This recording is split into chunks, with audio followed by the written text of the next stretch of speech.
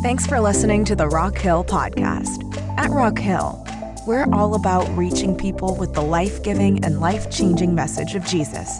Listen in as Pastor Matt Chappell teaches how God's Word applies to our everyday lives.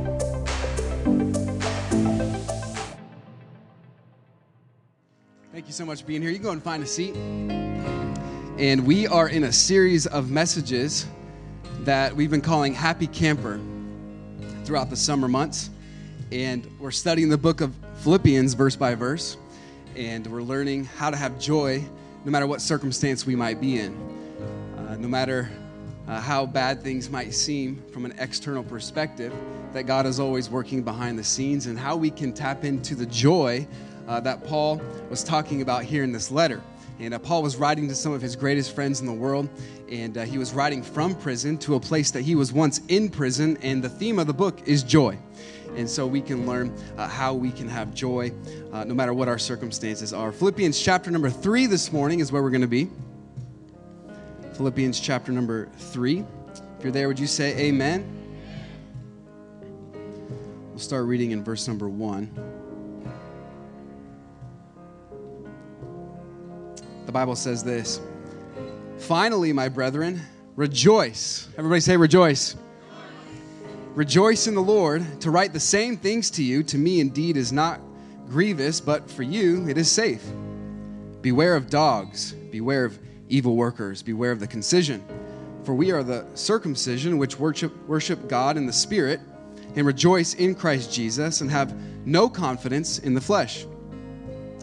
Though I might also have confidence in the flesh, if any other man thinketh he hath whereof he might trust in the flesh, I more, circumcised the 8th day of the stock of Israel, of the tribe of Benjamin, and Hebrew of the Hebrews, as touching the law, a Pharisee, concerning zeal, persecuting the church, touching the righteousness which is in the law, blameless."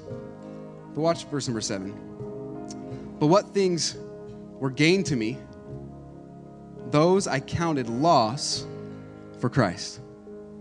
Those things that were gained to me, I count loss for Christ. Today I want to bring a message today that I'm calling All That Matters. All That Matters. Let's have a word of prayer together today. Father, thank you so much for this day that you've given us. And God, thank you for this opportunity to worship you. God, thank you for the songs that we've sung already that have helped us and steered us in the right direction, God, to receive a word from you today from Philippians chapter number 3. And God, today I pray that as we go through these verses, as we navigate this text, God, I pray that your Holy Spirit would work in advance. And God, I pray that your Holy Spirit would fill me and illuminate this text for us. God, I pray that we can be hearers of the word and not just doers only. God, I pray that we can have a true understanding of what Paul was trying to communicate to this church about what really matters in life. God, we love you. In Jesus' name, and everybody said, amen. Recently, I was cleaning out my garage, which I like to do from time to time, and I found this old bin that I hadn't seen in years. And this bin has gone through several different phases. It was once a Christmas bin, but now it's just regular decor. But really what was inside of this bin is some of my valuables that I had growing up. How many of you have a bin somewhere in your garage or somewhere that has some valuables that you had when you were growing up? And so I thought I'd bring this bin for us this morning and show you what some of my valuables were. Would that be okay this morning if I did that? And for the 4 of you that are interested, okay, I'll show you guys. And one thing that I was always wanting to hold on to when I was growing up is anytime I got a new phone, I would hold on to the phone box. And so I have an iPhone 3 phone box, okay? This is classic, probably worth a lot of money someday, so that's why I'm holding on to it. And I had some other things in here. I had some trophies, all right? So these were valuable to me, some trophies. And one thing that I was very interested in growing up, that I had thousands of these when I opened up this bin, was baseball cards and basketball cards, right? I just remember going to school and trading these every single day and trying to collect, as many cards as I could. So I had so many of these. I also had, in this box, my old football jersey.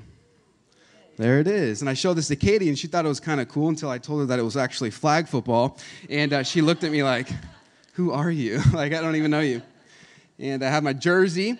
And I remember when I was in 8th grade, my parents told me that we had a fine arts competition at our Christian school, and we had to preach in this competition. And I entered the preaching contest in 8th grade, and I'm proud to say that I got 3rd place in the preaching contest. True story, there were literally only 3 people in the competition, but hey, I got a medal. Got last place, but depending on your perspective, I got a medal, right? And so I was looking at some of these things, and I was kind of reminiscing and kind of taking a trip down memory lane. But as I was standing there in my garage looking at some of these things, I was reminded that so often the things in life that we value and the things that we invest so much time in, they don't really matter. And as we go through different stages of life and different seasons of life, of course, our values are going to change. We're going to be interested in different things. But the question remains the same. In life, what really matters? What are things that are really going to matter in all of eternity? This is something that Solomon, he wrestled with in the entire book of Ecclesiastes. And he says this, Ecclesiastes chapter number 2, verse number 11. Then I looked on all the works. Everybody say all. All the works that I had done, everything that I had accomplished in my life, that my hands had wrought, and on the labor that I had labored to do. And behold, all was vanity and vexation of spirit, and there was no profit under the sun. Solomon said, man, when I was surveying my life and when I was thinking about all the things that I was able to accomplish and all the things that I could build, I realized it didn't matter. See, Solomon had a little bit more than just one bin of valuables. He had palaces filled with treasure. And he had built so many things and accomplished so many things, but even he knew that it didn't really matter. I think Jesus said it most emphatically when he said this in Mark chapter 8, verse 36. For what shall it profit a man if he will gain the whole world and lose his own soul? What does it matter if we can accomplish things and if we can earn some money and make a name for ourselves? What does it matter if we lose our own soul? There was a time in the New Testament, Luke chapter number 10, when Jesus is at the house of Mary and Martha, and they're so excited that Jesus is there, and so they're kind of busy doing some things, and Martha is busy serving, and Mary is at the feet of Jesus. And it says this in Luke chapter 10, verse number 41. And Jesus answered and said unto her, Martha, Martha, thou art careful and troubled about many things. So Martha was running around the house, and she was kind of getting everything ready and cooking and serving. And Jesus said, Martha, you're doing many things, but one thing. Everybody say one thing. And so Martha was doing many things, but Jesus says there's this one thing that is needful. And Mary hath chosen that good part, which shall not be taken away from her. See, Mary was at the feet of Jesus. Mary was focusing on Jesus. And Jesus said, that is the one thing that is important. See, in life, there are many good things that can distract us from the best thing. And so this morning, we have to answer this question, what really matters in life? When we come to the end of our lives and we look back on our accomplishments and we look back on what we were able to do in our brief time here on earth, what really is going to matter in all of eternity? And this is the question that Paul answers in Philippians chapter number 3. And he's going to talk about how we can live a life that really matters and what really matters in life. The psalmist put it this way in Psalm 119:37. Turn away mine eyes from beholding vanity, and quicken thou me in thy way. And I love that heart of the psalmist, this prayer that he says, it's the desire of my heart to just turn my eyes away from anything that's going to distract me, something that doesn't really matter in life, and make me alive in the way that you want me to go, in your will. That's what I want to focus on in life. Paul put it this way in our text this morning that we're going to unpack in verse number 7. He says this, but what things were gained to me, those I counted loss for Christ. And so when Paul was surveying his life and when he was looking back on his time and looking at his bin of valuables and his accomplishments, he says, man, those things that I thought were really important, those things that I thought were gained to me were actually loss for Christ. And so this morning for a few minutes, I want to talk about how we can live a life that really matters for the glory of God, and how we can come to the end of our lives and we can say that we did it all for the glory of Jesus Christ. If you're ready this morning, would you say amen? I want to give us 3 ways that we can focus on what really matters. Just 3 simple ways that we can focus on this from Philippians chapter number 3. Number 1 is this morning. We have to rest in the safeguard of repetition. If we want to give God glory and we want to live for things that really matter, we have to rest in the safeguard of repetition. Notice what our text says in verse number 1. He says this, finally, my brethren. Now, you have to understand when Paul says finally, he's a preacher and he's just getting to the halfway point of the book. But he says, finally, my brethren, rejoice in the Lord. To write the same things to you, to me indeed is not grievous, but for you it is safe. And so Paul opens chapter 3 and he's saying, hey, I'm going to remind you about some things. I'm going to reiterate some things. I'm going to repeat myself in some areas, not because it's grievous for me, but because for you it is safe. And he's going to remind us about three things. First, he's going to remind us to rejoice. Notice what he says. He says, finally, my brethren, rejoice. Now, can you imagine being in the Philippian church and you receive this letter and Epaphroditus comes back and you're really excited to hear about what Paul had to say, and they open up this letter and they start reading it, and time again, Paul's saying, hey, rejoice and make sure that you are being filled with joy and rejoice. And they're thinking, man, Paul is just hammering this idea of rejoicing, but Paul has no idea what I'm going through. Paul has no idea about the pain that I have experienced. He has no idea about the loved one that I just lost. And he has no idea that I just lost my job. And he has no idea about the circumstances that are facing me. But he's telling me to rejoice. There's no way that I can rejoice in that. And Paul says, but actually you can. Because he doesn't just say rejoice, period. He says rejoice in the Lord. See, that is the qualifier for the command. See, whatever we're going through, we can always rejoice in the Lord. See, that is what makes our faith, and that is what makes our joy indestructible, that we can rejoice in the Lord. No matter what we're going through, there is always joy to be found in our relationship with Jesus Christ. So we can joy. Hey, if you lose a friendship, if you lose a loved one, if you lose a home, if you lose a job, can I just encourage you today that you will never lose your relationship with Jesus Christ? And so no matter what you're going through today, you can rejoice in the Lord. He says to write the same things to you, to me indeed is not grievous, but for you it is safe. There is safety in rejoicing in the Lord. The Bible says this in John chapter 16, verse number 22, and ye now therefore have sorrow, but I will see you again, and your heart shall rejoice. And I love this next phrase. And your joy no man taketh from you. Nobody can rob you of your joy. Nobody can steal your true biblical happiness and everlasting joy. Why? Because your joy is connected to the Lord. So no one can rob us of our joy. This is something that David had to learn in the Old Testament. The Bible says this in 1 Samuel chapter 30, verse number 6, and David was greatly distressed. How many of you have ever been really stressed out? Can I see your hands? You were just like in over your head, had some anxiety, discouraged, distressed. This is where David is. And David was greatly distressed, for the people spake of stoning him. I'd be stressed out too. If people were getting ready to throw rocks at me to kill me, okay, I think you can be stressed out for that. Because the soul of all the people was grieved, every man for his sons and for his daughters. But David encouraged himself, period. No. But David encouraged himself in the Lord. He encouraged himself in the Lord his God. See, David learned that when he was going through a difficult season, he could still tap into that eternal joy. He could still tap into his relationship with God. And so he learned that he could encourage himself. He wasn't even going to wait for someone else to encourage him. He said, hey, I can encourage myself because I have a relationship with the Lord. And so he was rejoicing. And so Paul is writing some of the same things to us, and he says, rejoice in the Lord. But then he's going to give us another reminder. He says, remember what you've been taught, because he says, rejoice in the Lord. And then he says, to write the same things to you. He says, I'm going to write the same things to you. Now, he is a good communicator, and so he knows the value of repetition and repeating some of the same things over and over again. Of course, he's not talking about vain repetitions. The Bible says this in Matthew chapter 6, verse number 7. But when ye pray, use not vain repetitions as the heathen do, for they think that they shall be heard for their much speaking. And so Paul's not talking about just empty, vain, religious repetition just for the sake of hearing yourself over and over again, but he is talking about repeating some of the essential doctrines and reminding ourselves of some of the things that we've been taught. He says, to me, this is not grievous. It's not troublesome for me to do this, but for you it is safe. And I just want to encourage you today that wherever there is repetition, there will be protection. Be very careful that you don't come to a place in life where you start to think, I've heard this one before. Oh, Philippians 3, I remember this one. I got this. I can kind of check out now. I know what this one's all about. He says, no, it's good to remind ourselves over and over and over again. Aristotle, he's the one that says this. It's frequent repetition that produces natural tendency. And so until it becomes muscle memory, until we do the same things over and over again and remind ourselves of some of the essential doctrines, we should never get over those things. It's the repetition that leads to protection.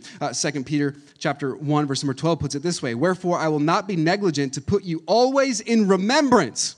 Everybody say remembrance. Remembrance of these things, though ye know them, and be established in the present truth. And so Peter was saying the same thing. Hey, it's good for you. It's good for your protection. It's good for your safety if I remind you of some of these things. And so I want to encourage you this morning to rest in the safeguard of repetition. William Barclay, he said this: no teacher must find it trouble to go over the great basic truths of the Christian faith again and again. For that is the way to ensure the safety of the hearers. We may enjoy the fancy things at mealtimes, but it is the basic foods on which we live. And so he's saying there's safety in learning the same things. By the way, I believe at Rock Hill, we ought to be a same things church. We ought to be a same things church. Now, we're going to try some new methods. We're going to try to reach people with the life-giving and life-changing message of Jesus. But at the end of the day, can I just remind you that it is the same book, it's the same cross, it's the same empty tomb, it's the same message that we are bringing into our community. It's the same things that lead to protection. And so he says, rest in the safeguard of repetition. And so he says you need to rejoice. You need to remember some of these things. And then he says you need to remain on guard. And if you're still with me, would you say amen? Amen. He says you need to remain on guard. Notice the next verse number 2. He says, beware of dogs. Beware of evil workers. Beware of the concision. For we are the circumcision, which worship God in the Spirit, and rejoice in Christ Jesus, and have no confidence in the flesh. And so now Paul kind of turns a corner and he says, hey, rejoice in the Lord, rejoice in the Lord. Then he comes to verse number 2 and he says, beware. Beware of dogs, beware of evil workers, beware of the concision. He's saying 3 times this triple warning of beware, because Paul is teaching us and he understands that the devil wants nothing more than to rob you of your joy. And he's saying this: if you want to be joyful, you've got to be careful. Many times people aren't joyful because they're not careful. They're not careful with the influences that they allow to come into their hearts and into their minds. And so Paul's saying you got to beware. Now, when Paul says beware of dogs, in our culture this might not immediately make sense, because dogs to us are friendly, cuddly little creatures, right? Like a couple months ago, our family, we got a dog. I brought a picture this morning. It's not working. You guys are going to miss out. There he is. There's our dog. There he is. And when Paul says that we need to beware of dogs, he's not talking about, these friendly little animals, because in this ancient culture, dogs were kind of gross, mangy, street animals. And so Paul is saying, hey, you need to be aware of these things. And he's alluding to these dogs, these evil workers. He's alluding to a group of people known as the Judaizers. Now, this group of Judaizers, what was taking place is they were a group of people that they accepted the grace of God, but they wanted to partner the grace of God alongside of the religious Old Testament law. And so they were saying, okay, we'll accept the grace of God. That sounds good. We'll accept Jesus, but you also have to have the Old Testament law. And so Paul was saying, hey, beware of this. This is a corruption of the gospel. Beware of these dogs. And it's ironic because the Jews used to call the Gentiles dogs out of hatred. And Paul said, actually, it's you who are dogs because you are perverting the gospel and adding works to the gospel message.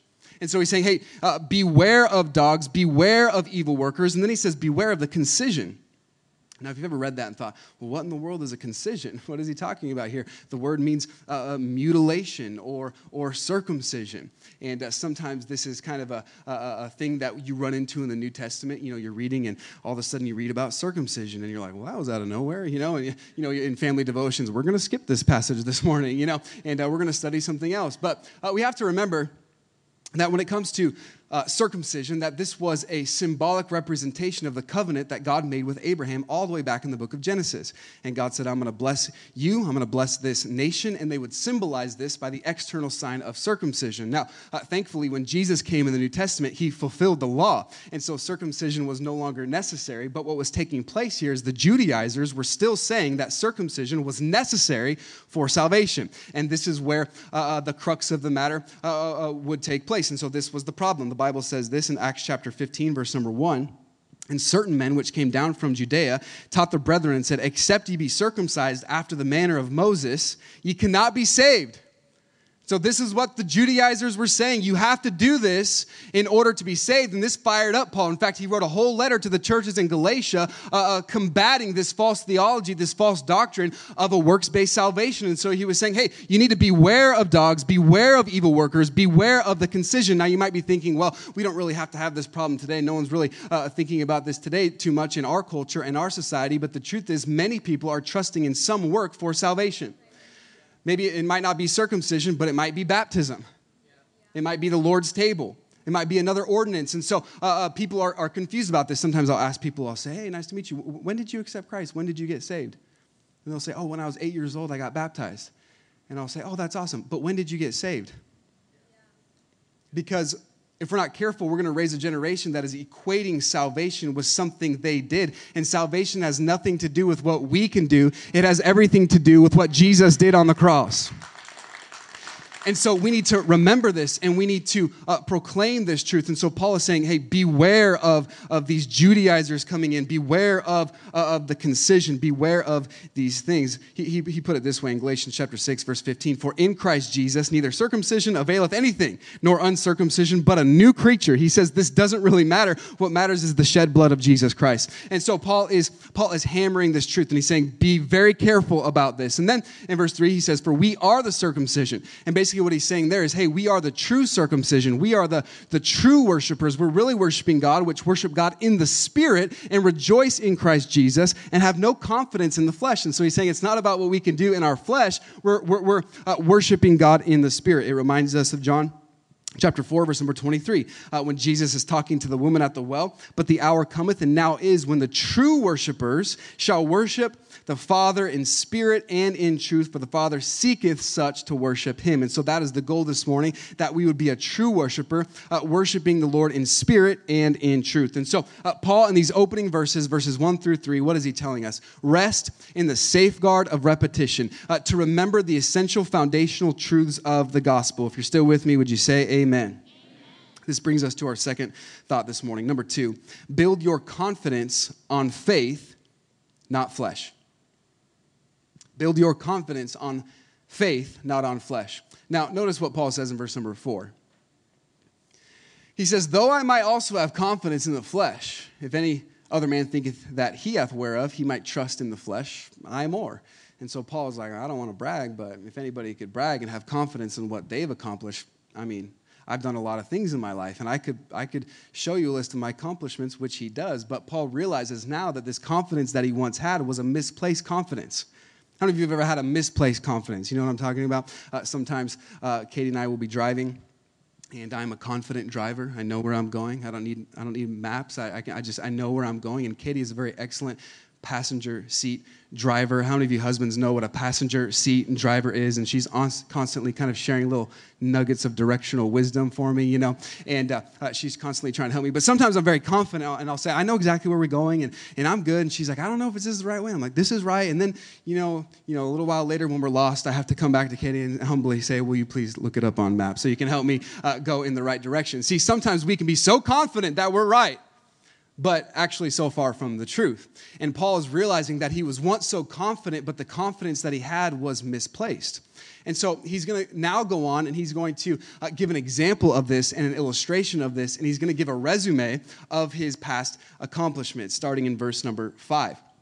He's going to go over this resume. Now, recently this week I was reading about Elon Musk. Someone made a resume for him, and they put it online. I think we have a picture this morning.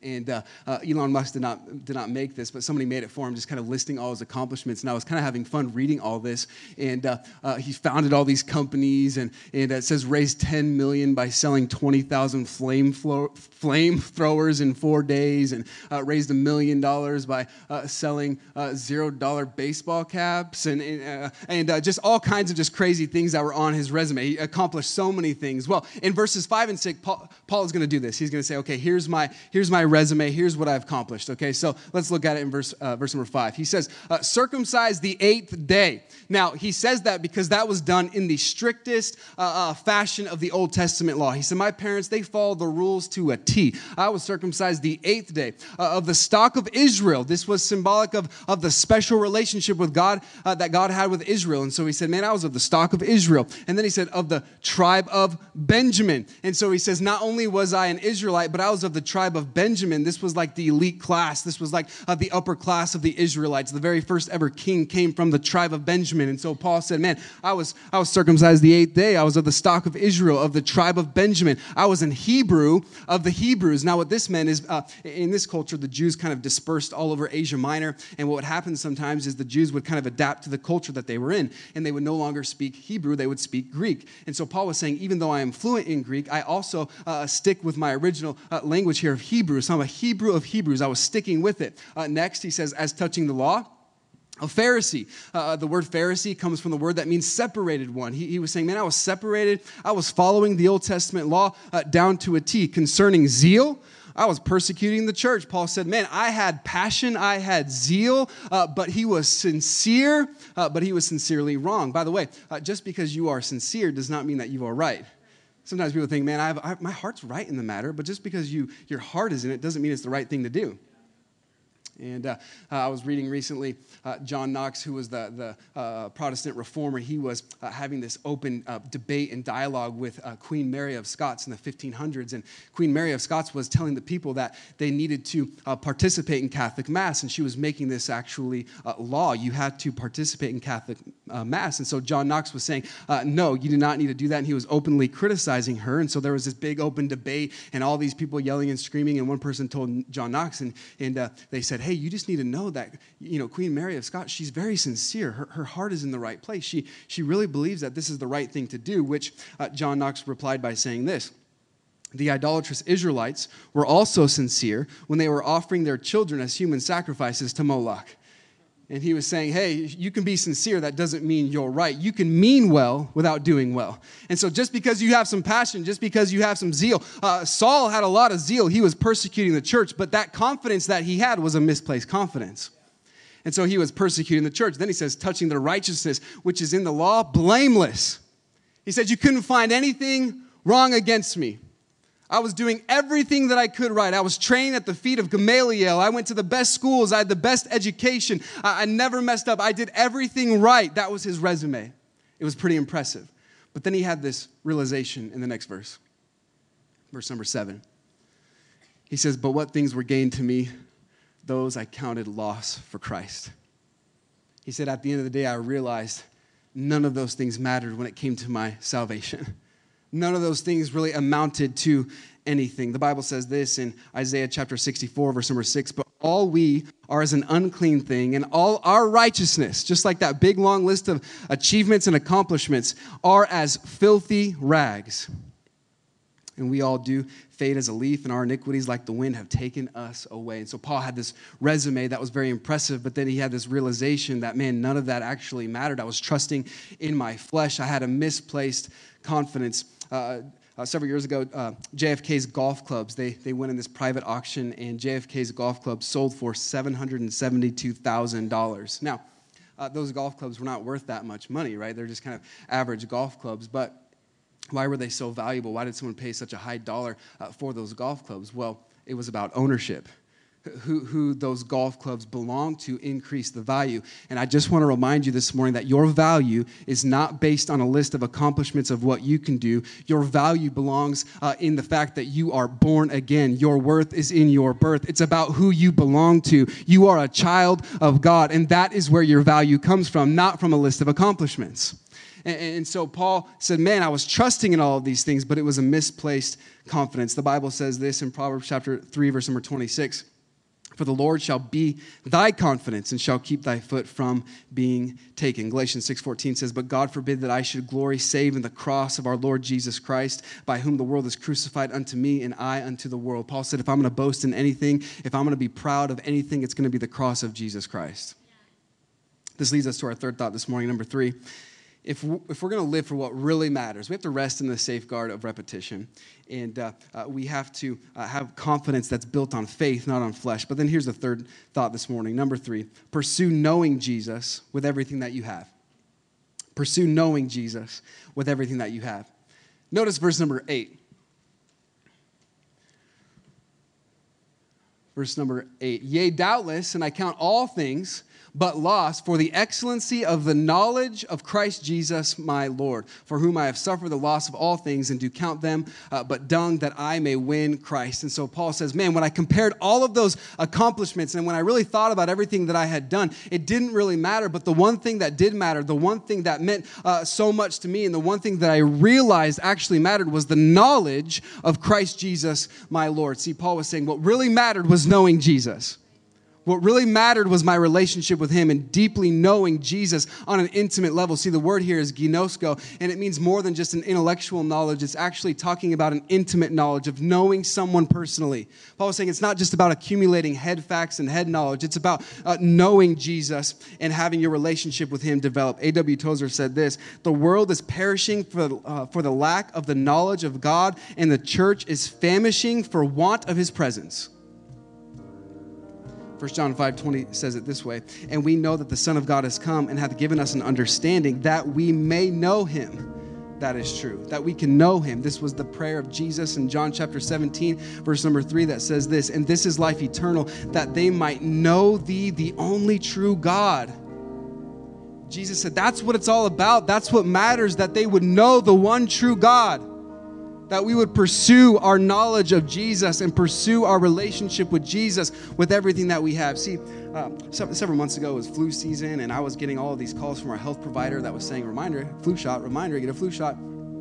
And they kept on reminding me to get a flu shot. And, when you get a flu shot, what they do is they actually inject you with a little bit of the flu, right? And they inject you with the flu so your body can build up an immunity to the effects of the flu. And I'm afraid that when it comes to Christianity, that so many people have just enough Jesus that they've built up an immunity to the full effects of the gospel. They have just enough Jesus on Sunday morning, just enough Jesus on a small group, just enough Jesus to get by and to get along, to go along, but they are immune to the full effects of what Jesus wants to do in their lives. And Paul said, I don't want any part of that. I don't want just a little bit of Jesus. I want to pursue him with everything that I have. That's what really matters in life. What really matters in life is the knowledge of my Savior. I just want to know him more. And so Paul says the knowledge of Jesus Christ, my Lord. Now, quickly as we close, I want to just explain that when we pursue Jesus, we're going to understand three things. As we close, we're going to understand three things. Number one, when you pursue a relationship with Jesus, you understand your position. You will understand your position. And this is found in verse number 9. This is one of the most paramount verses in the book of Philippians, and I don't want you to miss it. Verse number 9 says this: and being found in him. Now remember that phrase, in him. We'll come back to it. Very important. If you mark in your Bible, or you like to circle things or underline things, underline those words, in him. Not having mine own righteousness. So Paul said, I recognize that it wasn't about my righteousness, which is of the law, but that which is through faith. Everybody say faith. Faith of Christ, the righteousness which is of God by faith. And so Paul here is talking about righteousness, and he's saying it's not my righteousness, it's the righteousness of God that has been accredited, it has been imputed, is the Bible word, imputed to our account. It means that God's righteousness has been placed to our account by faith. It's what the Bible teaches in Romans chapter 4, verse number 3. For what saith the scripture? Abraham believed God, there was faith, and it was counted unto him, it was accredited unto him, it was imputed unto him for righteousness. And this is a beautiful theological truth that is so encouraging, and it's so profound when we can try to do our best to understand what the meaning of these verses mean. 2 Corinthians 5:21 says this: for he hath made him to be sin for us. This is what many Bible teachers call the great exchange. He has made him to be sin for us who knew no sin, that we might be made the righteousness of God in him. And so he who knew no sin became sin for us, that we might be made the righteousness of God in him. And that's what Paul is saying here in Philippians, being found in him, in him. Now this is so unique to Christianity, talking about our union with Christ, that we are in Christ, that we are in him. Because you won't hear about this in other religions. You don't hear a Buddhist talking about how they're in Buddha. You don't hear a Muslim saying, I'm in Muhammad. But over 87 times in the New Testament, we learn that we are in Christ, that we are in him. And what does this mean, our union with Christ? What is this idea that Paul is saying here in verse number 9, several months ago, I was invited to go see one of our teenagers. He races professional race cars, Ethan Cheek. He's here this morning. And I went to San Bernardino. We went to go watch Ethan race. And I remember we were excited about seeing Ethan race. And I was asking his mom, I'd never been there before. I didn't know anything about what was about to take place. And so I said, what color is his car and what number is his car? Because I knew that I wasn't going to be able to recognize which one is Ethan. I believe we have a picture this morning of Ethan's car. So there's Ethan.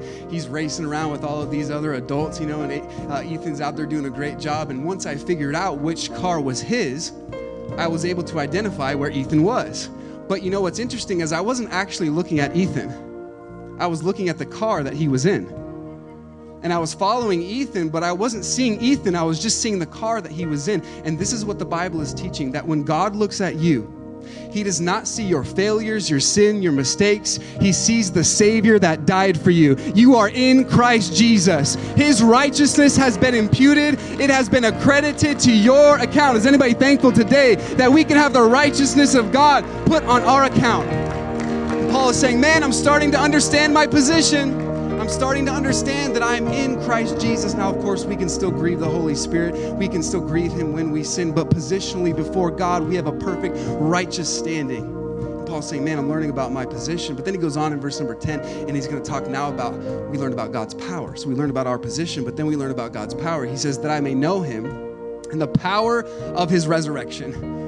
He says, man, I just want to know more about Jesus. Ginosko, the word know. I want to know Him deeply, intimately, and the power of His resurrection. The Bible says this in Colossians 1, verse number 11, strengthened with all might according to His glorious power unto all patience and long suffering with joyfulness. See, a good indication that you are growing in your relationship with God is that you are not trusting in your own strength, but that you are learning more and more about His power and His strength. So you can't have a Christ-honoring marriage in your own strength. It's got to be according to His power. You can't raise a godly family in your own strength. It's got to be according to His power. And Paul said, that's what I want to tap into. I want to experience and know the power of God on a deep level. But not only do I want to know of His power, and this is where the rubber meets the road, because who doesn't want to know about God's power?